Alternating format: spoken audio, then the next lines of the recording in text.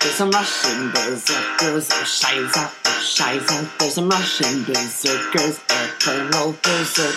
Well, shoot them, der Volkssturm, well, shoot them, der Volkssturm, shoot them. With what shall we shoot them, oh Scheiße. With what shall we shoot them, Colonel, with what? Mit der Flakverling, der Volkssturm, mit der Flakverling, der Volkssturm, Flakverling. Der Flakverling's kaputt, oh Scheiße, der Flakverling's kaputt, Colonel kaputt. Well, fix it, der Volkssturm, well, fix it, der Volkssturm, fix it. With what shall we fix it, oh Scheiße, with what shall we fix it, Colonel, with what? With a crew, der Volkssturm, with a crew, der Volkssturm, a crew.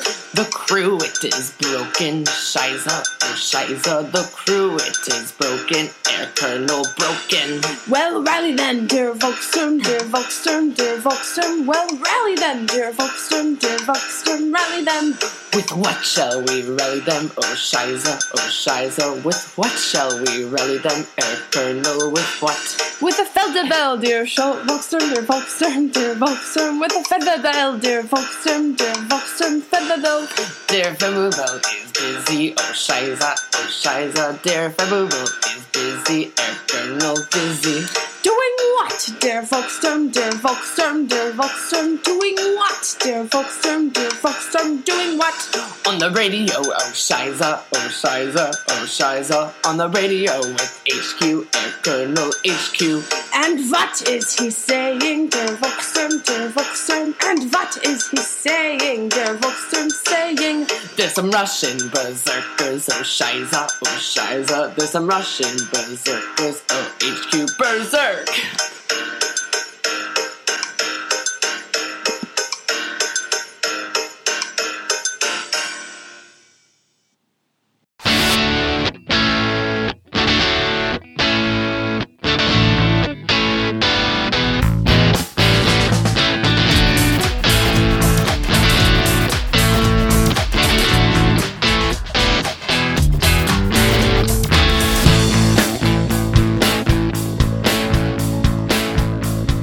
Hello, everybody. Greetings, boys and girls. It is Jeff and Dave here. We're back. And it's January 25th. And we are the Two Half Squads, and this is the Two Half Squads, and what you are going to be listening to for the next hour or so is the Two Half Squads. Do you know what it is, Dave? It's the one and only podcast about the greatest game in the world. Advanced Squad Leader. And we are your hosts. Yes, we are. The hostess with the mostest. How's Dave? Doing all right, Jeff, and you? I'm glad we're almost through January. Really, I am.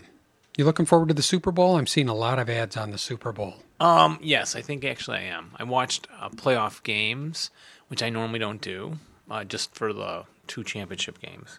Mm-hmm. I like seeing the Patriots lose. Mm-hmm. Although I respect Tom Brady. I do too. You don't know anything. They say he's really a nice guy. Yes. The whole Inflategate. That must be true then. Overblown thing about the footballs. But yeah. just Belichick seems, I don't know. You just get tired of people winning all the time, don't you? I do. Yeah. But now we have Denver and... But I play Rich Spilkey anyway. I do get tired of that, though. Well, the Panthers are looking pretty good, and they don't win all the time. So there's a new team with good old Ron Rivera, the Chicago Bears, 85 Bears in there. Yeah. Really? Yep. What's he do? Their coach. He seemed... Oh, I thought he's too old to play, probably. And the ex-coach of Denver and the ex-coach of the Panthers are both John Fox, who helped bring those teams to greatness. And he is now coach of, you know which team? The Chicago Bears? Yep. You know a lot about sports. I listen to a little bit of sports radio these days. Only around football season. I don't really like sports. I was determined when we started this show I wasn't going to be crotchety, but here I go. I needed to get my car jumped the other day. That battery went dead on my Jeep. Nice. My Jeep Wrangler. And I tried to jump it with my Jetta, but the Jetta doesn't have enough giddy up to jumpstart the Jeep. So I called around. I went on Google and I did a search for jumpstart. And the 2 top search results I called, the first one didn't answer. I thought, God, they're paying all this money to be top in Google search, and they don't even answer the phone. They pay money to be top? Oh, I'm sure they do. Everybody pays to be top on the Google search. I thought it was number of hits. Yeah, but you pay money to get up there. To have somebody hit you all the time over and over and over again. Oh, yeah. So I called the second one, and the second one, it was on a whole automated thing, and it said, put in your zip code and we'll put you in touch with somebody. And so some guy answered the phone. He was obviously driving. He said, what do you need? And I said, I need my car jumped. He said, okay, I'll send somebody out there in an hour. What's your phone number? And he gave me the phone number. That guy never showed up. And there was no number for me to call again because this was all an automated thing. So then I called another place, a local place, and I said, can you jumpstart my car? Yes, we can. I'll have somebody call you back in 5 minutes. 35 minutes later, somebody called, and I said, it's too late. Too late. I already called somebody else. So I had called this other local place. That guy finally came out to the house, and he could not. He was a nice guy, but I don't think he really knew how to jumpstart a car. And he came out with in a big tow truck with a battery on the side, for charging batteries and stuff. Yeah. It's for jumping cars. But he didn't really know how to do it. It took him 20 minutes to get a good connection, and there's only 4. There's only 4. There's only 4 I think I have to look. I know one is a grounding. Yeah. Took him 20 minutes, maybe 25 minutes, and I just thought, I bet this guy and all these guys can recite all the sports statistics for the last 30 years, but they cannot answer the phone, respond to a customer, and send somebody out that's competent enough to jumpstart a car. Now, why is that? Maybe that's just a fluke experience. Although I had to That's what my wife thinks, that I'm fluked. I had to get my alignment done, so the tire place doesn't do it. So we went to, Mr. Alignment. Yeah, Alignment King. Brain freeze. Some place. There's 2 of these places, same name. It's a chain. Mm-hmm. And called the one. Oh, our calibration machine is down right now. It's a small chain if there's only 2. But I guess local, 2 local. Oh, I see. One right here on our 10th Road by the pizza, Barnaby's. Across from JD's. Like CarX. CarX, thank you. Yeah. That's where I take my car. Well, and so then they couldn't do it. Then I called the other one. They said, yes, Saturday's fine. Then they left me a message. Oh, our calibration machine's down. Can we do it next week? So I called again, and he... What, Just Tires? Or the other CarX? The other CarX. So he knocked the one that you go to, across from JD's. And can you smell the barbecue all the way across the street from JD's? Oh, no. Man, that place inside is wonderful. And when you leave JD's barbecue, your shirt, your whole clothing smells like the barbecue. You noticed that? We've been there for lunch. Yeah, I've never noticed that, though. Yeah, I keep my clothing hanging up and just smell them every once in a while. See, I have an outfit that I wear there, and I only wear it when I'm at JD's. So it just permeated. Yeah. And so they did get me in finally on a Monday and knocked $10 off. I went on Yelp or you're searching for these places and you get these stupid ratings. It's not even the place. Yeah. You get a Yelp site or something. Yeah. Where you click on it and it says, oh, yeah, this place exists. And then here's people's reviews. And they're usually all crappy.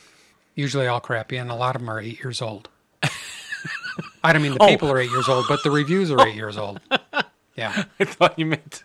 Yeah, people usually only go on and complain when they're if they're mad. If they're mad. They don't. Yeah. So I read all through this. I'm like, well, gee, now I'm getting worried about going to this CarX place. But then a couple people raved about it, so I'm just gonna go, and it was great. They didn't try and say, oh, we got other stuff wrong with your car. Yeah. Seemed fine. They're good there. So they got me a new battery. I got that all fixed. But it was all I needed was a jump, and then I was going to drive over there. Should have been done quickly. I ended up spending like 5 hours trying to get all this done. It's crazy. And I charge $150 an hour. Everything takes longer, that's for sure, and than you're thinking. Oh, yeah. always. Shouldn't be that way. Even packing to come here tonight, I think it took me like half an hour. Really? Get To the pack your... cooler. I had to go up and get ice. I didn't have a cold beer. I had to get the journal together. I had to pack up the 2 computers. I just kept walking up and down the steps and packing. And Why is life so hard? yeah, and we have it easy. Life is so hard. Sitting here in our nice little comfortable home, Yeah. recording a silly show because we have too much time on our hands. Yeah. So how about that snowstorm at Oktoberfest? No, not Oktoberfest. At the Winter Offensive. Did they get hit? Do you know? Oh, probably. Maryland? Yeah. I'm sure they did. Yeah, I didn't. Was that I didn't look on MMP's was website that this yet. last weekend? Yeah, it was this Oh, weekend. I was I going to guess I go. didn't know. I was going to go. Remember? Oh, this is the place to come for all your ASL news. Oh, Yeah, I was going to go this year because they moved it off of the 3-day weekend, yeah. so I wouldn't get penalized at work for taking off a You day. weren't going to go. I were you was. gonna- I asked you to go. We Yeah. already recorded on the other show. Oh. There's evidence. How were Just you go going to back get? and listen. How were you going to get there? We were going to drive, Yeah. and then you said no. That's a long haul. I'm all into convenience. I really am. It's like, and I don't even want to go to Gen Con this year. You know why? Because Indy is 4 hours away. We can go to Gary Con, which is So- in Lake Geneva. We could be there in an hour and a half. We'll try the Gary Con. Yeah. I'll do the Little Wars right over here Yeah. by O'Hare, and the ASL Open. Yeah. Very Even local. that's getting far. They moved it to a hotel that's another mile away. Different hotel. I'm thinking, no. You know, if they brought it here, I'd think about it. to your house. You got a Yeah. lot of room in this basement. Yeah. Could do it here in the broadcast That's foxhole. true. That would be something. Well- ASL Open on parade. So this is episode Disney 154. on Ice. Yes, 154. 154. And tonight we have Or in German, that's 154. Or Fumpf. Fumpf is 4 in We'll German. finish Did you our- know that? Fumpf is 4? yeah, Fumpf? 1, 2, 3, 4, 5, 6, 7, Fumpf. 8, 9, 10. Or is it 5? It's Fumpf is 5? 1, 2, 3, 4, 5, Fumpf. 5, 6, 7. I could never speak German. You- It's too funny. Fumpf. Did you hear the Phil? Yeah, he said Fumpf. I thought I was going to split the gut. I couldn't do it. There probably is no like 55th Panzer Division. And did they make an 88 millimeter gun? I mean a 44 because a it- 55 millimeter gun? Because it would have to be called Fumpty Fumpty. Fumpty Fumpty, set Fumpty on a Fump. bar. Yeah, Fumpty Fump. We got to go. The Fumpties are Fumpty Fumps are blasting away at us. And you know how old I am How now. could that hurt? Are you Fumpty Fump? Are you really? I am. Wow. So now I get the Denny's discount elder people's menu. And I always wanted to use What's that? It's just soft food. it's lighter fare for a lesser price. Ah, And all, the guys at breakfast would order off it, and I'm like, I can't wait till I can order off of that. And then I haven't yet since I turned 55. Yeah. But I go for something a little more meaty. yeah. So we got Journal 3. We're going to finish that. Yes, we do. We got, what's up first then? It's not going to be Journal 3. It's going to be... What have you been playing lately? What have you been playing lately? That was live. That was not even the sped up recording version, No. folks. Well, hey, I've been playing D&D. You have been playing D&D, yeah. How's that going? Good. I've been playing Circus Maximus, chariot races, Mm-hmm. and the Guys Knights. And now we're switching off of that. Going to go for the Gladiator for the next several rounds of Guys Knights. And I've been playing some ASL. I was wondering why you were all oily. Gladiator? You've been playing the gladiator thing? You get all oiled up? I'm thinking of Roman Greco wrestling. Is that different? Yes, that's Okay. different. Or is it Greco-Roman? Greco-Roman. Greco-Roman. So I got Torment at Tormua, 164, ASL scenario 164 from Hakapale. And who did you play that fun scenario with? Dave Timonen. We are replaying them all as we've stated before. You know me. Got to go in order. And Excuse me for asking. boy, this has an OB. Look at that. Look at all those troopers. Now, I'm having a memory problem on this one. The Finns win by amassing more victory points than the Russians awarded normally, and each building controlled on board 42 is worth 2 victory points. God, that sounds great. Yeah, I won with the Finns The way you read it, it just sounds so good. against Dave Timonen. Mm-hmm. And it's not coming back to me very Did he well. go home angry? No. Oh, Always good. a good sport. It's always why it's fun to play. I do remember this other one, but why don't you do that one first? Okay, I've been playing Bounding Fire Productions from their Crucible of Steel module, BFP 75, Schreiber's Success. And all of these scenarios take place in and around Kursk, the engagement at Kursk in the summer of 1943. This particular scenario, obviously, Russians against Germans. Rich is playing the Russians in this one in a defensive position, and he is defending he's got about 20, maybe 23, 24 buildings, something like that, wooden buildings.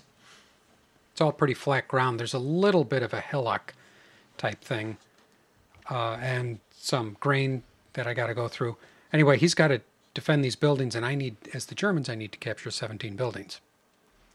I like these victory conditions. They're nice and short. Yes. So in order to do that, he gets about 12, 13 squads of Russians and 3 leaders and a couple of AT guns, several pillboxes, 9 AT ditches, 6 trenches, 4 wires, wire counters, 30 factors of minefields, 4 factors of AT mines. So he's got a lot of stuff defending.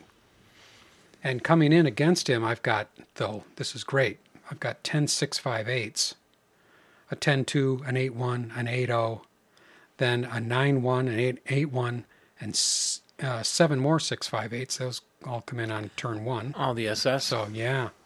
And then on turn 3, I get 8 3/8s, the assault engineers. And another 9-1 leader. I've got leaders coming out the wing-wang. Flamethrowers, DCs? 2 flamethrowers and 4 DCs. Ah. And 3 tanks. So You're welcome. Rich Rich set up a good defense, and I like this scenario because I'm winning. We're going to finish it How tomorrow. is it you're holding the boards up in the air and there's no counters on it if you're in the middle of the game? Well, this is we're playing at Rich's house. Oh. Yeah. That would explain it. So he set up a line of defense just in front of all of his buildings with all of his ditches and AT ditches and wire, leaving just a very small opening for me to kind of funnel through. So if I want to get my tanks through, that's where I've got to go through. His mistake, I think, was, and it even feels funny saying this about Rich Spilkey, he set up his trench a little bit too close to the building, so he's within 1 hex. So as I run on, I get in those trenches, which give me nice cover, and I can, if I get hit, I can rally there. How'd you get through the open ground? Or the grain? Well, he's way in the back. He's got to set up in the back. So I get across the open ground. Well, I'm just very clever, Dave. I've got a little bit of. I had a hill in the back to hide behind a little bit. There's a 2-story building, or a 1-story 2-hex building, I guess is what this is. And he set up a minefield in each of the building hexes. And you went in them? I went in them, but I went in them with half squads. Okay. I sent a couple of half squads in because I want to know what was in Smart. there. So then I did this very trickily. I had a couple of Trickly large... is not a word. Yeah, I think it should be. I had a couple of nice stacks with leaders, stack of 3 squads, and I moved up adjacent to the building. And then you may recall this, if you're moving into a minefield, if you use all of your movement factors to move into a minefield, you don't take the minefield hit. What? Yeah, if you move up next to a minefield... Then use Then all on your next movement turn, factors the next turn. All your movement factors the next turn. You put a partial break in there. Well, it's clearance. A partial You have to trail roll break. to clear, though. You do a partial trail break in there, Yeah. and you do not take the hit. Well, I take that back. You don't do the partial trail break, but you do not take the minefield hit. Now, you can't get out of there, You don't have to declare it but as you can get in there. You don't have to declare it as a clearance attempt? No. Oh. Boy, I need to reread the rules. Yeah. So that's so I got into those buildings with all these squads. Well, once I was in there, then I could do the clearance attempt, and you get minus off the die roll for having squads in there. It's -2 for each squad. Yeah, so I had -6. Yeah, for each half plus a squad, couple of -1 or -2 leaders. Yeah. So I had lots of negatives. So I did clearance so that I was able to do a clearance out one end of the building. So then I just ran everybody out that door. In one side, out the Into other. the grain. Yep. for cover. Yes. So remember that, folks, when And- you're running into those minefields. And you have the high morale on them. Yeah, that's definitely helpful. So we've- you're all into the ditches and trenches already? And I'm into the that? ditches, and I'm starting to move into the buildings now.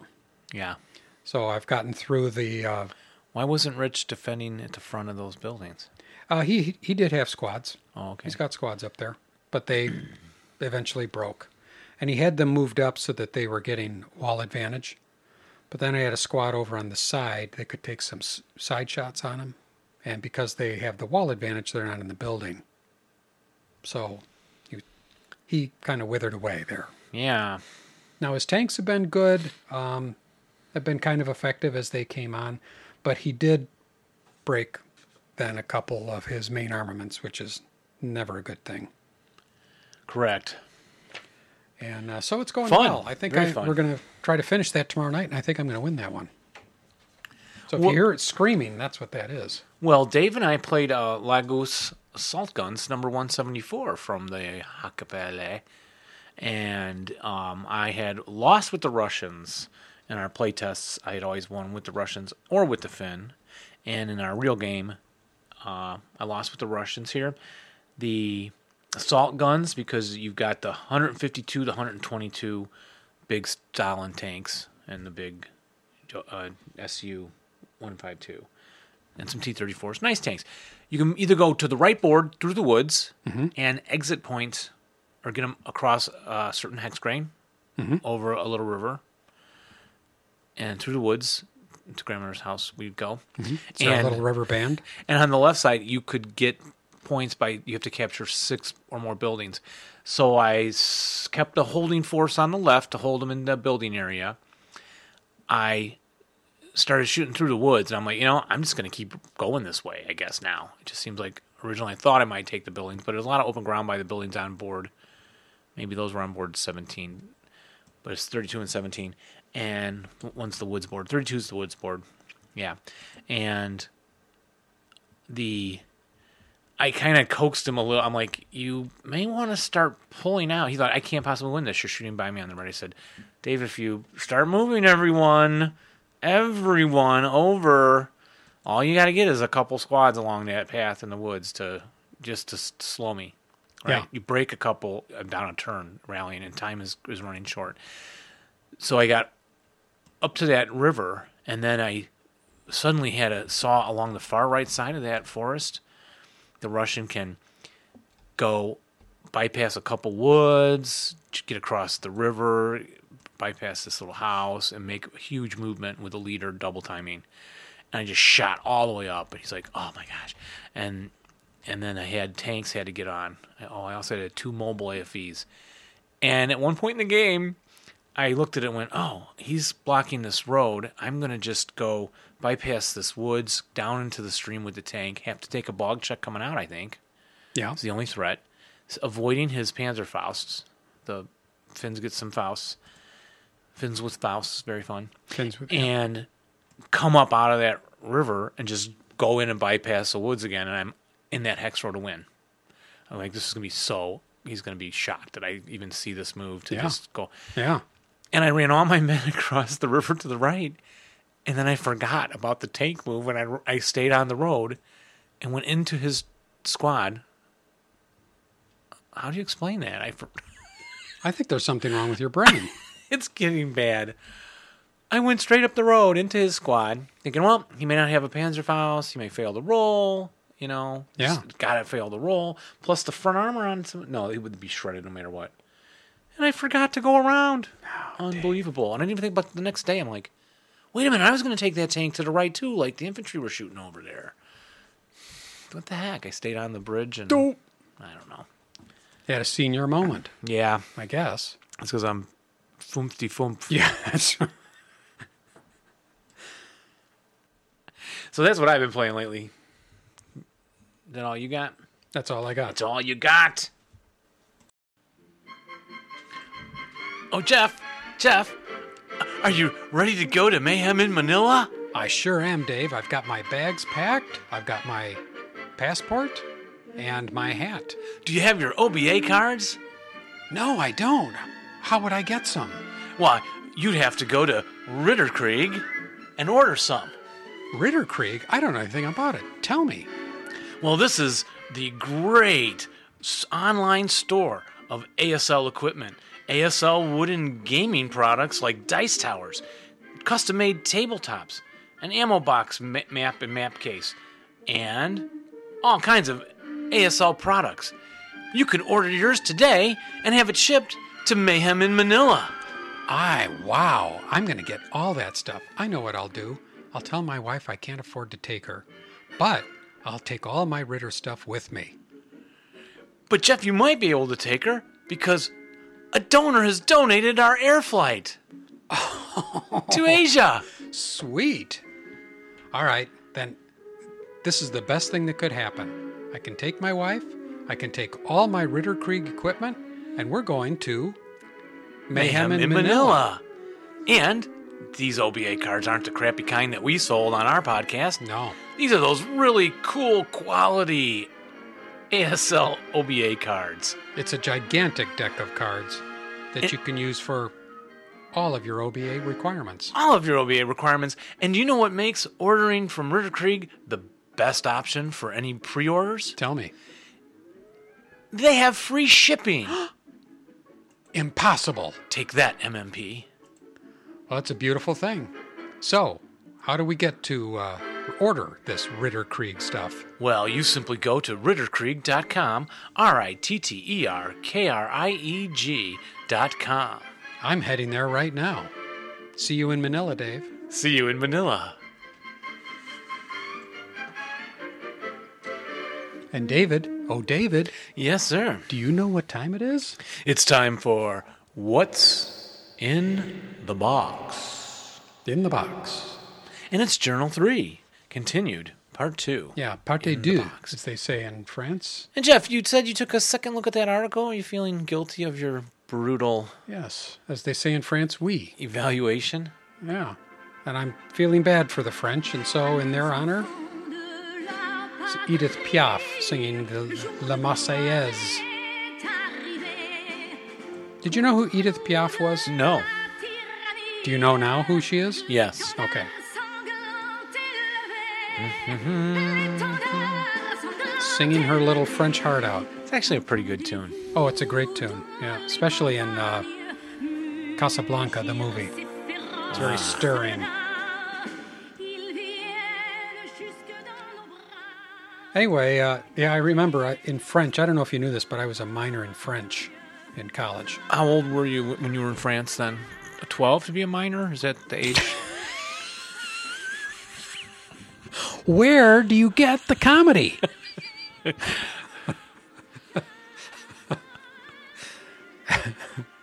Yeah, I don't know.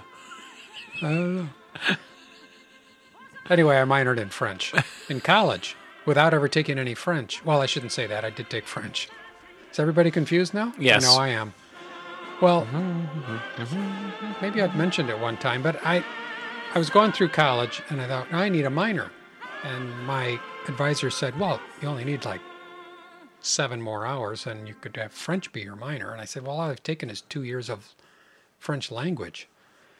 And he said, yeah, well... And I said, I don't want to take any more French language. He said, you don't have to. There's these 2 classes you can take, and they're taught in English.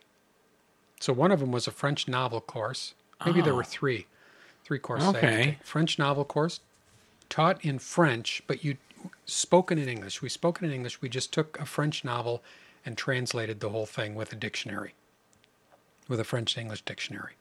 Wow. Crazy. That sounds like work. That was one class. Second class was a French novel class taught entirely in English, and the French novels were all in English, so we read like Balzac, and not Balzac, but Balzac. Rabelais. No, we didn't read Rabelais, but like Madame Bovary, Gustave Flaubert, anyway, others. Uh-huh. And then the other one was also in English. I can't even remember what it was. It was like French cooking. I don't even know. How to order in a French restaurant. I don't know. But I ended up with a minor in French. So don't ask me to speak any French. Well, that's the listeners have asked us not to speak any French. Yes, yeah. And now you know. And it's surprising how bad my French is, considering all the French I haven't had. I went back and I was feeling a little bit bad last episode for so severely panning this particular article, The French Expeditionary Corps in Scandinavia by Laurent Clossier. Yeah, Maybe he's French. I almost edited it all out. Really? Yeah. Almost. Well, hopefully I can make amends here, because I did read through the article again today and I did understand it, and it's actually not bad. I do think the article that was not as good was the one that you had. Yeah, that one was more confusing.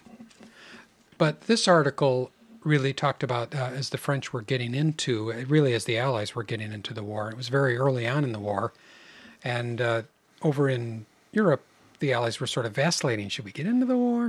When do we send troops? When do we not send troops? Poland, the Germans took Poland, but we don't want to do anything yet. We're just going to stand here and look stern. Well, eventually they decided when Germany moved into Norway, they thought, we better get in there. So, along with some other Allied forces, British and so forth, they sent in the French. Send in the French! And as a lot of stuff seemed to happen, as I read about this, as the Allies in particular were entering the war, it was a little bit problematic getting stuff done, because they hadn't done this kind of thing before. So it says here the French forces they launched some ships with French troops. It said the French forces did not all land in one place in Norway. Just like the British, they found themselves scattered in various points on the western coast of Norway. Worse yet, their equipment was not on ships whose convoys sailed separately from the troop convoys. That's never a good thing. And that was prove disastrous. I remember reading about that in An Army at Dawn, which is by Rick Atkinson, as the Americans were getting into the war, and they were sending ships over to North Africa, and they didn't know how to load ships for sending overseas to supply troops, and so the first ships that they sent out were like the cigarette ships. Yeah. They just had nothing but 150,000 cartons of cigarettes. They forgot to send the guns and the ammo. Anyway, the article goes along to say, in the early morning of the 20th, the various battalions of the Demi Brigade took position around the city of Namsos in Norway. Still missing were the battery of 25mm AA guns and all the infantry equipment, skis, snowshoes, ammunition, etc. So here they were sent in. They didn't have any stuff to fight with. So maybe they just went bang, bang. With their fingers? Yeah. And maybe broom handles. So it's not starting off very well, and then the Germans are sort of harassing them. The Luftwaffe is harassing them, but finally the French ship gets pulled into the harbor, the Vie d'Alger, which was carrying all the equipment of the Demi Brigade. It arrived at the mouth of the fjord leading to Namsos on April 22nd. Because of the constant threat posed by the Luftwaffe, and in view of the damage inflicted on the port installations, the British staff didn't want the ship to dock. So there's all their equipment. They couldn't let it dock. So they brought it in at night, and only 800 of the 1,200 managed to land, and almost all of the equipment, including the AA guns, had to remain aboard. So, I mean, they're just having a terrible time. So for that, I actually like that about this article. I like to see the stuff that doesn't work out well. Yeah. So then the weather got bad. Things were turning to mud. The Luftwaffe was still trashing them. And finally, they got their equipment on about 5 days later. And so the article goes on to describe how the 5th Demi Brigade and the 27th Demi Brigade made their various movements to and around Narvik and eventually evacuating Narvik. So that's kind of the gist of the article, and it's actually pretty good. Oh, well, I'm glad you had a second look. Yeah. For sure. What's next? What do you got? Well, we have the scenarios there's a ton of them in here, so maybe I'll just read through the titles quick, and you get your Norway ones. Bridge of Verdalsora, Tretten in Flames, Norway one. Better Defense at Ada, Norway, indeed, and Might Makes Right, both in Norway, using your Allied miners counters. By Ourselves, Norway. And then Grubby End was in Holland, 1940. I kind of remember that one. Third RTR in the Rain. Do you know why there are no ASL scenarios that take place in Sweden? because Sweden was neutral. That's right. How do they do that? They just I'm going to do that. Next time there's a war, I'm just going to neutral. Sorry. now with this third RTR in the rain, you get some vehicles you never use a lot. The AS and the MK Vic for the British here. I kind of do remember that. And Audacity, Norway, taking place in Norway, not the recording system we use. The Last Roadblock in Norway, kind of remember that one. Strong Point 11 over to Asia, Japanese, Dutch. They're here, reverse. I always don't like this title. It's too many exclamation marks, points. Too many exclamation points. Yeah, I don't like that either. It's like reading a comic book. Blood Enemies has some aerial support, I think. It's got a picture of a plane in it, but I don't remember that one. G48. Desperate Dash in Russia with cavalry. The Cactus Farm. I remember that one. Tunisia. Kanikati, Sicily. Dress Rehearsal. Now, this starts a series of 3 games. I played these with Rick Hollander. He's into community theater a lot, so it seemed appropriate to play Dress Rehearsal, Setting the Stage, all in Russia, and Showtime. Right? Because that's a mini campaign that we'll look at when we get to that part of the magazine. And Matsumoto's Charge, which was a Napumga scenario. The board, Napumga, was a big historical map. Oh, I don't know that. I don't think I know that one. Do you have that? You may not. Of course I have that one. Whip it out. I'm wondering if it came with this magazine? No. But there's another scenario for it. Burnt Out Case, Belorussia, Guards Artillery, Maison Ceres, France. Oh, that was good. Number 8, Platoon Overrun. You know, if we don't draw attention to it, we might just slip that through. Holland. And this one, takes place on the A Bridge Too Far board. Oh. So if you have those games, you do have a little extra scenarios. You may not have known were out there for those games. Friday the 13th, East Prussia. Bad Luck in Germany. American German. East Prussia, 44. When was That was late in the war? looking like 44, yeah. Okay. Oh, because we're reading about that in the book. Yes. Yeah. Fall of Berlin, 1945. Yes. In the Bag, Celles, Belgium. I remember that one. Lee's Charge, Belgium. Wow. 45. Lots of scenarios. And this one's There's really more? short. Silesian Interlude, Upper Silesia. We're reading about that, too. 1945. Yep, there it is. And Kakazu Ridge, another unique board historical game. Yeah. American Tragedy. Brave Little Emchas. I remember this one. Is a deluxe. Break out your deluxe boards for this one. And that's it. Yep, they're all in the center for better removal rather than being spread out all over the magazine. That was a new thing they were doing. Mm-hmm. There's a campaign game 4 for Kampfgruppe Piper. Break that out. Wow. Dust off your old stuff. And what do you have, sir? I've got a scenario review of J33 Slaughterhouse by Matt Shostak, which I kind of skipped over last time. And this is a great looking scenario. It's late in the war, 1945, and the Germans on the Eastern Front are holed up in a couple of factory type fortifications, and the Russians are trying to weed them out.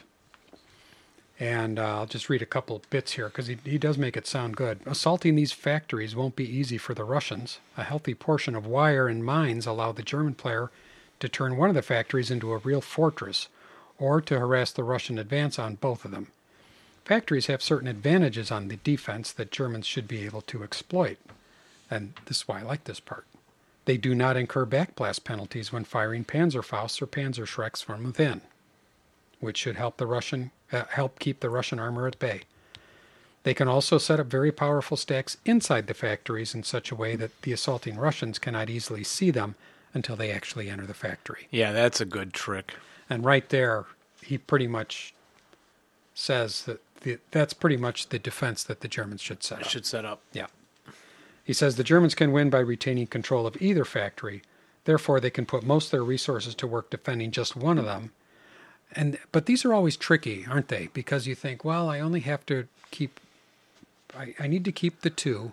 I should just let the first one go and concentrate on defending the second one. But the problem with that is if you let it go too quickly, if you don't put enough, if you don't put somebody up there to slow them down in that easy to take factory in this case, if it goes too fast, then suddenly he's at the doorstep of your second factory. And he's got more time to pound on it. Yeah, so you've got to be splitting it up in such a way that that's balanced out. Now, fortunately, he lists a table here of a possible German defense, and he lists all the setup for it, which would be great to get out. Set that up, and then on the Russian offense, he says, just as the Germans prefer to defend one factory more strongly than the other, I think it behooves the Russians to commit more force to one factory, overwhelm it quickly, and then focus on the other from multiple directions.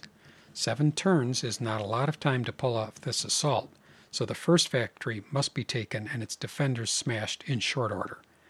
And he gives a table here for a possible assault that the Russians can do based on the German setup that he had. He says, storming a factory is difficult business, especially when there's a stack of defenders inside ready to blast any assailants with huge amounts of firepower. Probably one of the best ways to crack such a nut is to time the assault so that everything hits at once. For example, a tank could batter its way into the factory and sit on top of the defending kill stack. If it survives, it'll suppress their fire. And he goes on to talk about the possibilities there. So, get out your slaughterhouse. Excellent. And I think you also had the Broadway to Prokhovorka. Yes. Did you look at that? Or I looked over it quickly. This is the combination. It's a mini campaign game, and it takes scenario dress rehearsal, setting the stage, and showtime, and kind of ties them together with some between scenario refit phase and stuff. I really didn't look at it too closely because I'm not that interested in these it's a lot kinds of things. It's yeah, not much rules, to talk about, really. tables, Yeah. right. There is some corrections on it I have in mind. There's an added number 7 on the page 60 and some corrections on page 61 just of when reinforcements enter. So, folks, you want to find that before you play the mini campaign game. But, this is the one I did with Rick Hollander, so I kind of forget how it went also. But it was very, very simple, very nice. Yep.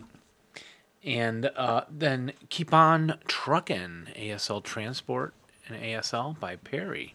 Yeah, this was a very good article, though. Now let's see. No, I'm not going to say anything bad about it.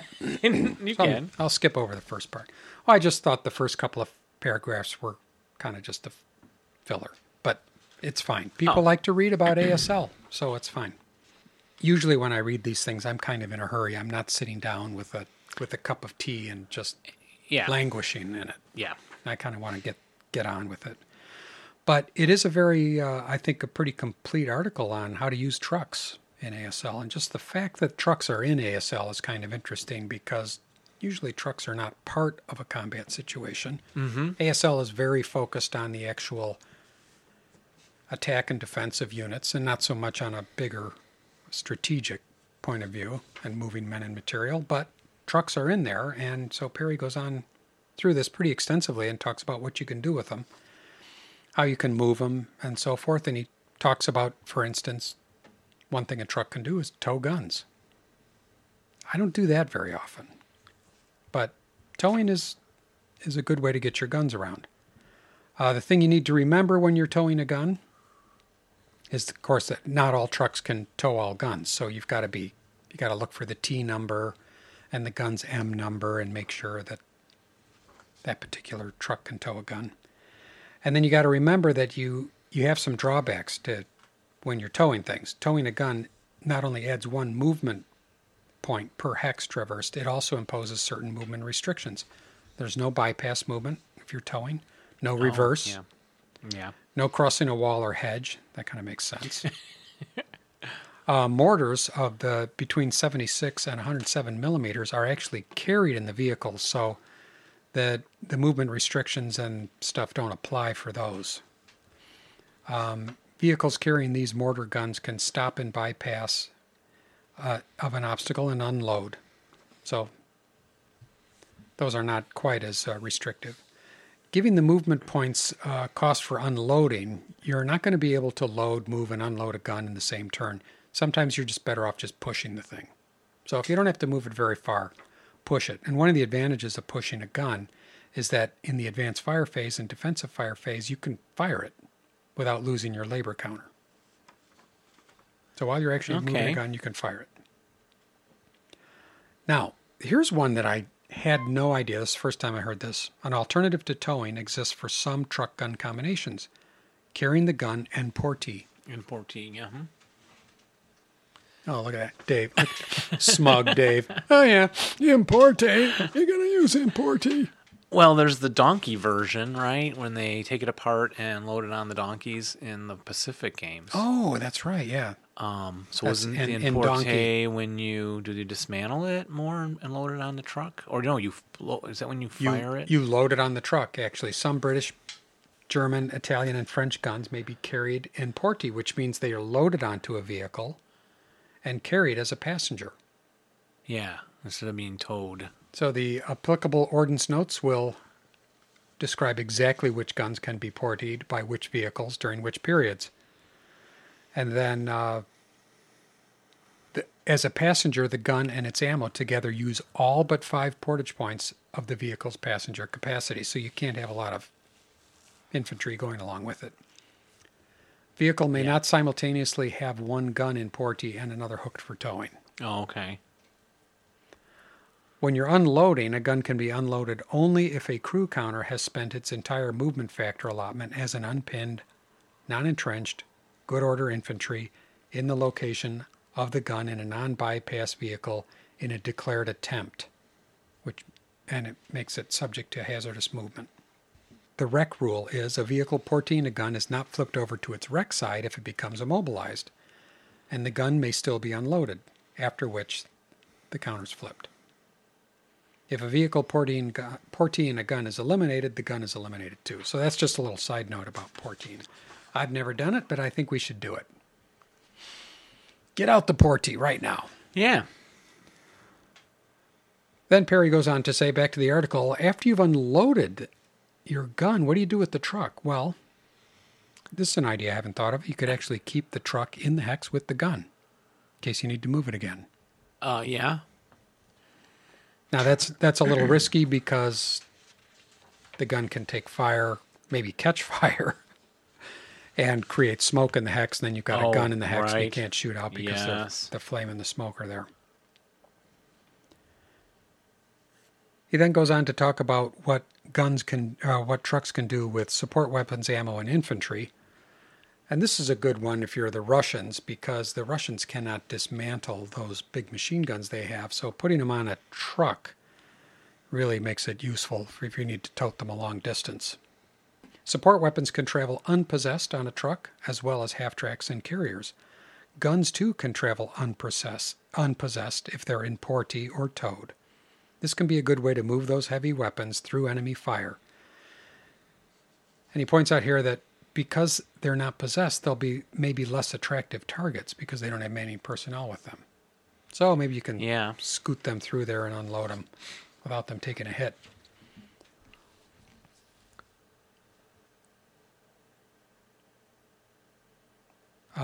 If passenger free, all towing vehicles have room. He goes on to talk about toting the ammo along with the gun. Because you can't just pull the gun, you got to take the ammo with. You do? Yeah. You've got a furrowed brow. Look at your brow. There's no ammo counter. Well, there's a... Ammo for big guns, like bigger than 100 millimeter, cost 8 portage points. And for small guns, less than 100 millimeter, 4 portage points. Even for the dismantled 76 to 82 millimeter mortars, they have that 4 portage points that they need for the ammo. So you got to read those ammo rules, which I would never want to do. And if I had to, I would just skip towing the gun. Yeah. Well, yeah. I don't want to read all those ammo rules. But it makes sense. Can't just tow the gun around without any bullets. Big bullets the guns shoot. Now here's some truck tricks. We like tips and tricks, don't we? First, let's discuss some of what the trucks cannot do. They cannot serve as sniper bait. Sorry. Oh, not an eligible sniper target? Nope. Trucks cannot provide TEM or hindrance unless they're wrecked.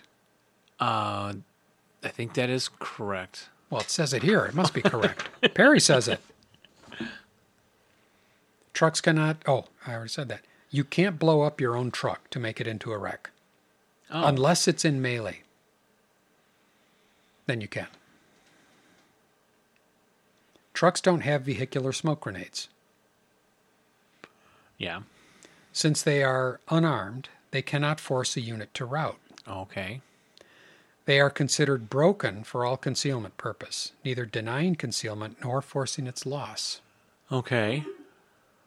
Trucks are not good order. They cannot claim wall advantage. It used to be that trucks could DM units by moving adjacent and prevent units in line of sight from routing towards them and control the location that they solely occupy, but that was erraticized. Well, it was. Okay. They took that out. Here's some of the slimy things that trucks can do. Now, so trucks without passengers cannot invoke triple point blank fire target selection restrictions. However, you probably didn't have much use for that conscript half squad anyway, so load them in to the truck and drive into the hex in bypass if you prefer, with like an enemy's 88 gun, AT gun. As long as the half squad survives, even if it's broken, the 88 can't fire out of the hex. Oh, yeah. Clever. Some other things. Berserkers will charge. No, berserkers will charge them. So you could park one in front of your big fire group, and the berserker would stop at the truck. Maybe you thought it was a food truck. And in the desert, trucks can throw up a vehicle dust screen to help protect your other forces. Correct, which yes. is a handy tactic. I Vehicle. have actually used that. DM and route denial tactics were the worst offenders, and those were fixed. And Perry says here, each was certainly as ahistorical a tactic as any. He said, because really, historically, you wouldn't have a truck driving around behind enemy lines. No. Or doing going anything around, like that. riding up to people Yeah. and running away and then, driving here Yeah. and there. So he says, which truck is best? I won't read that part because it's kind of long and gets technical. He ends up by saying, with hundreds of official scenarios, including absolutely no truck transport, you could safely skip over this article and the whole mortar transport pool. And in general, buck the truck. I had to reread that. That word is a little blurred out here. Whole modules have. But where's the challenge in that? It's not always easy figuring out what to do with your friend the truck. So I hope reading this article will help you in that goal. And so go out there and look for some truck articles. All right. Very good indeed. I'll wait for you here. And I have this topography page. I always like this where they list all the boards. Of course, there's too many boards now to list. There was only 52 in those days. The good old days. And the deluxe boards. And then I did the article, looked at the article, Rules of Engagement with SASL Guidelines, which is your solitary ASL. Robert Delwood is our fine author here. And he says in the opening, one piece of advice new players usually get is to have a set basic rules of engagement before play starts. These rules are broad guidelines determining how to operate in combat. For instance, how far out do you generally fire? Are your leaders used for rallying, or do you keep them for attacking with fire bases and so on? So, and then he is suggesting some general rules over here on the right-hand page, which, by the way, has the ASL Rulebook 2nd Edition errata in it. And one thing he suggests is fire ordnance support weapons before the inherent firepower to avoid the support weapon from being prohibited from firing due to cowering. Say that again. When you got a squad with ATR, bazooka, mortar, fire the inherent firepower first, the squad's firepower. I'm sorry. Or flamethrower. Fire the weapon first to avoid... Because if your squad fires and cowers, they can't fire. They're inherent. The weapon. Oh. So fire a weapon first. Fire inherent first. Then your inherent. No, because that may cower you. Fire the weapon first. Panzerfaust. Consider firing provided the final to hit roll needed is at least a 4. You're always thinking, should I try and fire it?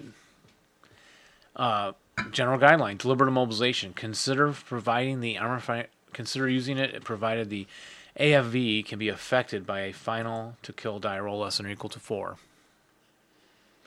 Heroes, stack with the best MMC unit or best medium machine gun, heavy machine gun. Fire them using the heroic modifier if possible. Oh, yeah. Standard rule. Good one. Advanced fire phase, form multi-location fire groups to maximize firepower in the advanced phases because, it's halved. Yeah. So, but, it always works this way. You get the big stack, the 36 or whatever, and you roll 11 or 12. And if I have multiple small stacks, because it's always the residual firepower of 2 that gets you. It's always the small numbers that get you. The big numbers never get me anything. Yeah. Why is that? Often true. Somebody can tell me. I'm sure somebody can tell me. Some kind of rule for that. Yeah. Final protective fire. Yeah. When do you use it? Well, consider it if your unit's morale level is greater than or equal to 7. Because average rolling. Yeah. Right? Plus all dire modifiers. Crew exposure, button up, which I don't do well at crew exposing, and I should do it more. Button up as soon as possible after gaining line of sight to a known target within 12 hexes, or within normal range with the medium machine gun or heavy machine gun. Bounding first fire. During your movement phase, consider bounding first fire at a target with the highest to kill against you. Yeah. Okay. Always look for that. Take out the big baddie. Bounding fire. Conduct bounding fire versus available targets in the advanced phase unless your main armament has a circled B number of less than or equal to 10. I'll take your word on that. Yeah, I guess. Bounding fire could be done in the movement phase or in the advanced fire phase. I usually wait for the advanced fire phase. I don't know why, though. Non-mandatory route. Consider routing if your unit can end the route phase either in or adjacent to a good order leader and or in a rally bonus terrain location. Do not use if it can be interdicted. Leader route. Always route a leader with a routing unit unless it can be interdicted. Yeah. Standard game rule. Yeah. Voluntary break. Consider breaking whenever it's in your best interest. This is often overlooked by new players. Oh, he doesn't say when, but when it's in your best interest. Close combat melee. When given a choice, consider all 3 options equally. Combining all units against a single defending unit, a single combined attack against all defenders, and a series of attacks matching each attacking unit against each defending unit. Although again, he doesn't say when you should use those, but he's saying be aware of that. Yeah, and that's one where you got to get out your statistics and figure out the odds. Yeah. And all that stuff, which I find horribly dull. But I really need to learn that stuff. I think that would help my game quite a bit. And we're taking the long shots. I have the next article. B9.5, Bocage by Ian Daglish. The lady in Daglish. Very sad. Miss Ian. And he was always big into the Bocage at this point. Remember, we were playing all those Bocage scenarios from that pack, and he talked to us about those when we were lucky enough to get that interview with him. And he writes, ASL succeeds in covering all theaters of World War II and with remarkably few basic terrain types. So why does the game require special rules for hedgerows found almost exclusively in a small part of northwestern France? Suffice it to say that the strategic importance of the area beyond Normandy beaches is matched only by the ability of the fighting there to capture our imagination. The revised rules on walls and wall advantage in the second edition remove any confusions. And great picture here. Look at that. Yeah, that's Bocage. It's really like a cool. tunnel. It is. It's all overgrown. Magnificent. Looks like something from Lord of the Rings. It does. Yeah. Close up a Bocage sunken road uses defensive positions. And the overgrowth, the foliage is grown right around the top. In game terms, he writes, the increased movement factors across Bocage should not be seen to represent the effort needed to break through. For most cases, this would be impossible for any infantry except assault engineers. So you're not actually clearing the Bocage out or anything, right? Instead, regard the +2 movement factor as representing the time it takes to find a practical gap, or, most often, a gateway through which men funnel one at a time. For example, in the early hours of 6th of June, Colonel Shanley's paratroopers found the only gap in their Bocage-bounded field had been blocked by a crashed glider. There was no possibility of penetrating the thorny foliage. The only way out of the field, under fire, was through the fuselage of the wrecked glider. Wow. Now, that's not in the game, where you can't get through the Bocage. No, it's not. That's pretty rare. Yeah, it must be. Or do you want to add a page of rules? No. Bocage tactics. He talks about both defense here. He writes, these realities underlie the special concealment rules that apply to Bocage. In ASL terms, not only is concealment both harder to lose and easier to gain, it's even possible for moving units to retain concealment in line of sight of the enemy so long as they remain behind Bocage. Remember that? Yeah. And there's another tactic available to the defenders behind Bocage hex sites. A unit may prep fire through a Bocage hex site and then in the defensive fire phase claim the in-hex TEM, voiding line of sight from their previous target's return fire. Remember that? They can prep through the Bocage, Yeah. and then in the defensive fire phase claim in-hex terrain like the building in the hex, which then says they're not okay. So then they're not at the hedge. Yeah. And he can't So shoot they're back. out of line of sight. Yeah, unfair, possibly so, but perfectly historical. The only constraint is that the voluntary relinquishment of wall advantage must now be declared before the enemy declares his defensive fire. Oh, so you have to remember to do it before the guy starts shooting at you. Okay. And of course, wall advantage once relinquished may not so easily be regained.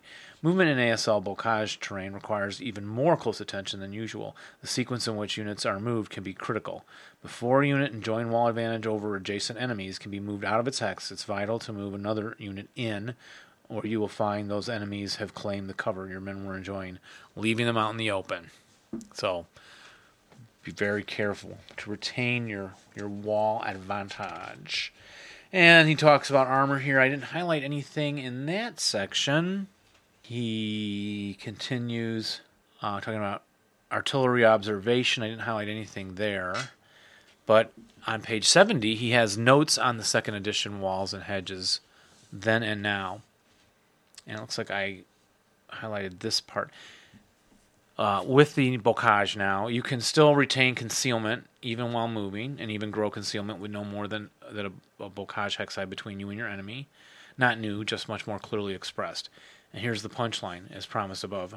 My squad that has prep fired through the Bocage hex side can still decide, to forfeit. Well, we did those. Sorry, I like them so much they appeared twice, and I highlighted them twice. Well, it's worth noting twice. So here's a nice, quick, and dirty summary by Bruce Probst of the new wall advantage rules as of second edition. Second edition, yeah. You can only claim wall advantage in the following circumstances. Do you want to try and name some of them? Make it a little quiz show? Sure. Let me get out the bell. Okay. Shoot. Go ahead. When? What? Can you set up? Could you repeat the question, please, Senator? Yeah. You can only claim wall advantage in the following. When? When can you declare? When can you claim wall advantage? First thing in the morning upon arising. Jokes are so much better. I don't know what's wrong with me. Ever since I've given up alcohol, I can't tell a joke. Okay, when can you claim wall advantage? During setup? Yes. During the route phase? No. At the end of any rally phase? Yes. During a friendly unit's movement phase, advance phase? No. Yes, can be done prior to expending any movement points. And can be done. Oh, friendly movement. Yes, friendly. Oh, friendly, yes, friendly. Friendly. Yeah. Friendly. When losing hip status. I'm going to say yes. Yes. When all adjacent enemies lose their wall advantage. Yes. Yes. A unit in a location with no in-hex TEM of at least +1 must claim wall advantage as soon as possible. Right. Assuming it's otherwise eligible to do so. A unit in a location which does not have in-hex TEM must be marked with a wall advantage counter to claim wall advantage. Mm-hmm. You can forfeit it at any time, and you must forfeit it if you don't meet the basic requirements for eligibility, which at a minimum is being armed and unbroken. Pinned TI immobilized units cannot voluntarily claim or forfeit wall advantage. Okay. Pinned, I guess you can't move. Yeah. TI, I guess you're busy. Immobilized. And that's pretty much it. Aside from these changes noted above, the specifics are pretty much the same as first edition. Just a lot easier to find. Yeah. There you go. And concluding here with the Daglish article. Near the end. Similarly, if any fully tracked armor fighting vehicle can crash over the bocage in the movement phase, it can. And so long as it survives immobilization and underbelly hits, it too will allow wall advantage to be stolen, even if it's immobilized or destroyed in the hex. Note, wall advantage loss in these cases is not dependent on the loss of good order or being locked in melee. All that is needed is the presence of a non-hidden, non-prisoner enemy unit, and wall advantage will be lost. Does that make any sense? I'm going to say not really. So if any fully tracked armored vehicle can crash over the bocage in the movement phase, Yeah. it too will allow wall advantage to be stolen. Yeah, I don't know what he's talking Is about. that the enemies? Yeah, I don't know. Well, one final point on tactics. Although wall advantage is not applicable for units beneath an entrenchment counter, infantry in crest status may obtain wall advantage, although enjoying some of the benefits of entrenchment. Oh, did not know that one. Hey, what are you guys doing? We're enjoying some of the benefits of entrenchment. And he has a nice, Get up there and start shooting. a nice comprehensive deluxe wall advantage example there. Did you do this one? American Tragedy? No, I think that was yours. I did First Do No Harm. Oh, well. I did not do it. So, anyway, this is American Tragedy, the story behind the scenario. Oh, okay. It's the Kakazu Ridge one that's in this yes, issue. okay. So, talking about the historical stuff, and then how Dan Dolan is writing here with Jeff Coyle, some general notes. Oh, I did something back here. Oh, advice for playing that scenario. Patience is the key for the American. Caves don't have to be sealed until the start of Japanese player turn 7. The Americans have many DCs, but not enough to waste them. Take a close look at rule G11.833 and rule Fumpty Fump and the 30 firepower column on the IFT. You need a 5 or less to seal a cave occupied by an unconcealed good order multi-man counter. The odds are much better to roll of 9 or less when the cave is empty or held by a broken half squad. So increase your odds by trying to seal them when you get rid of the enemy. That's where time and your firepower come into play. After 4 or 5 turns, Japanese player will be forced to leave caves empty or to be held by half squads. And all it takes is one more shot by your flamethrower or point blank 24 or 30 firepower shot to get that last break. The demo toting 337 waltzes up and seals the cave. The precise choreography of this ballet will depend on the Japanese setup and the longevity of the flamethrowers, but a careful assault in the northern caves of Kakazu Ridge should keep you immune from too many nasty surprises at game end. Ta-da! There, that's some good notes for the American. And I believe the final article of this gigantic journal, which we have spent much time on, much valuable time, is called First Do No Harm. I think it's the final article. Designer notes on the second edition by Perry Koch. And this article is about the ideas and the work that went into creating the second edition of the ASL rulebook, which is something I'm sure they weren't particularly relishing for something this big. But in his opening paragraph, he says, "First, do no harm. This basic premise of medicine was a guiding light in our efforts to produce the ASL rulebook second edition. ASL essentially works well, and the last thing we wanted to do was change that, or cause players to have to relearn areas of the rules that already work. Our primary goal was to incorporate all the existing errata and those Q&A that we felt were not already clear in the text of the rules." So he goes on and he talks about kind of the method that they did, going back and forth with all these rules. I just can't even imagine.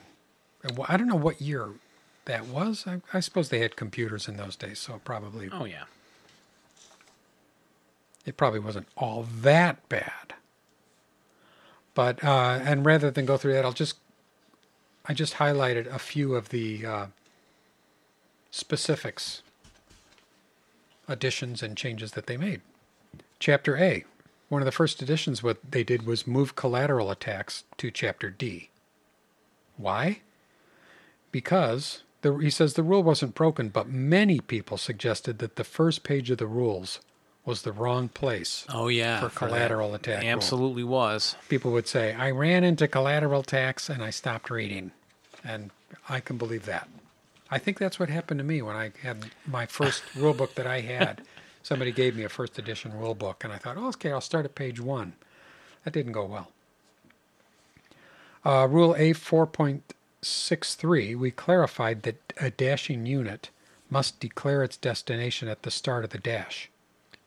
Because they didn't do that before. Okay. I don't think I ever declare my destination. You got to declare where you're going. Across the street there. Yeah, so what... And I guess so. You I guess go if you veer a little left yeah, or right on right. the hexes. So right, you could either go to the right or the left hex. Okay, so you got to declare where you're going.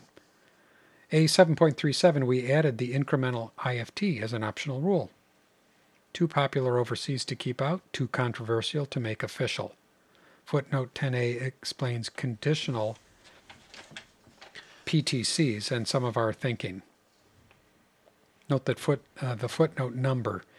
In order to keep the footnotes in their original order without having to renumber them all, we gave the new footnotes an alphanumeric identifier. So okay. So IIFT, you don't use it, do you? No. Did you ever?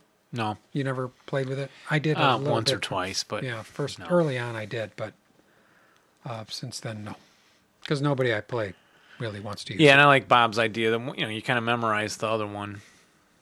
Yeah. So don't want to mess around with that. Skipping ahead here, A10.5. The route rules have been confusing people since the beginning and needed some significant rewriting. No significant changes, mostly just rewriting. The one real change I can think of is the routing unit must designate its destination at the start of its route phase and will route toward it unless prevented by a newly known enemy unit. We don't do that, We don't do that either. We kind of change as we go. Well, it takes so long to sometimes figure out where you want to route to. Yeah. I mean, you have to sit and do all that thinking anyway and to declare it. Yeah. I guess. I don't know. We just let guys change their minds as they're routing. Oh, can't make that one. Okay, then go over there. Okay. Listen, if you want to continue doing it wrong, that's up to you. If you want to play it wrong, why don't you just start your own game? Call it BSL instead of ASL. Or DSL for Dave's squad leader. I might do that. DSL. Just tear out every other page of the rulebook. B10.1. This spells out that inherent terrain rises, and I always have trouble with this. Inherent terrain rises from the actual depiction of the hill. Other terrain on hills rise from the depiction of that building or woods terrain. Example, all woods in a level 1 hill hex rise to level 2. But in an orchard hex, only the actual hill depiction rises to level 2. Oh, well, actually, now I understand it. Okay. Sometimes reading aloud is all I need. B13.421. This rule clarifies that a vehicle entering a woods hex on a road must check for bog to exit that wood road's hex by a non-road hex site. But this would not leave a partial trail break counter, since partial trail brake counters are never left behind. This allows a vehicle in a woods road hex to set up in the woods portion on a partial trail brake, thus signifying it is not on the road. A vehicle set up in a normal woods hex, however, does not get a partial trail brake and does not need to check for bog to exit. Superb. So there. C10.5. We added importee rules, which we talked about a little earlier, incorporating various vehicle notes. Hey, do you have an importee counters? Somewhere. I have never seen those. You have to whip those out for me. C11.6. We straightened out the gun destruction table, making it consistent with the rest of the rules. Note that unpossessed guns are not part of a random selection pool for an indirect fire KIA if personnel are involved. And D2.401, speaking of pet peeves, one of mine goes back to when Gary Fortenberry was wielding ASL power for the Avalon Hill Game Company. He was bound and determined to issue Q&A stating that a motion attempt was made at the end of the movement phase, after all movement, rather than at the end of a moving unit's movement phase, after all its movement. And he goes on quite extensively explaining that. It's just amazing to me. The only reason why I highlighted this one is the level of detail you can get to with ASL. And, yes. And thereby have no fun. And I don't think I worry about that much either. But do you ever play and then you think, oh, wait a minute. Before the sniper, can I duck? Did I remember? Yes, quite often. Do you ever kind of make up or think that there are more detailed rules than there actually are? Oh. I was thinking, no, not too I'm much. forgetting something. Before I walk into the street, do I have to declare that my shoes are shined? And then he says, that's why we did this. And take a look at the credits on page J2. A lot of people's hard work went into making ASL Rulebook 2 possible. Give them your thanks. I do. And my personal thanks go to Kurt Schilling for his unwavering dedication to ASL excellence and his unstinting hard work on this project. And, of course, to Jeff and Dave. Excellent. We got to mention. And that wraps up ASL Journal 3. A hefty tome, if ever there was one. Actually, it's a pretty good one. Yeah. Worth buying. If you don't have it, buy it. Definitely. With all those scenarios. But don't pay gouge prices for it. Somebody will, if you ask somebody nicely, they'll sell it to you at face value. Well, Dave, that was amazing. I could go on and on and on, but maybe we should call it a night. We should call it a night. Yes. What are you drinking there? Water. Nice French. And Bass. Bass ale. Which is English, not French. Bass, if you say it like this. Bass. Bass. Yeah. This wraps up episode, let's see, 51. What's 4? 6. That's 6. 1, 2, 3. I just did it earlier. 1, 2, 3. 4. Okay. 54. Here's for 54. So we're going to wrap this up, and we're going to invite you to join us again next time for another exciting episode of the Two Half Squads. Yes, indeed, folks. Thank you, Dave. Thank you, Jeffrey. And until then, remember to roll low. And rally well. But not while you are playing us. Oui, oui. Bye-bye.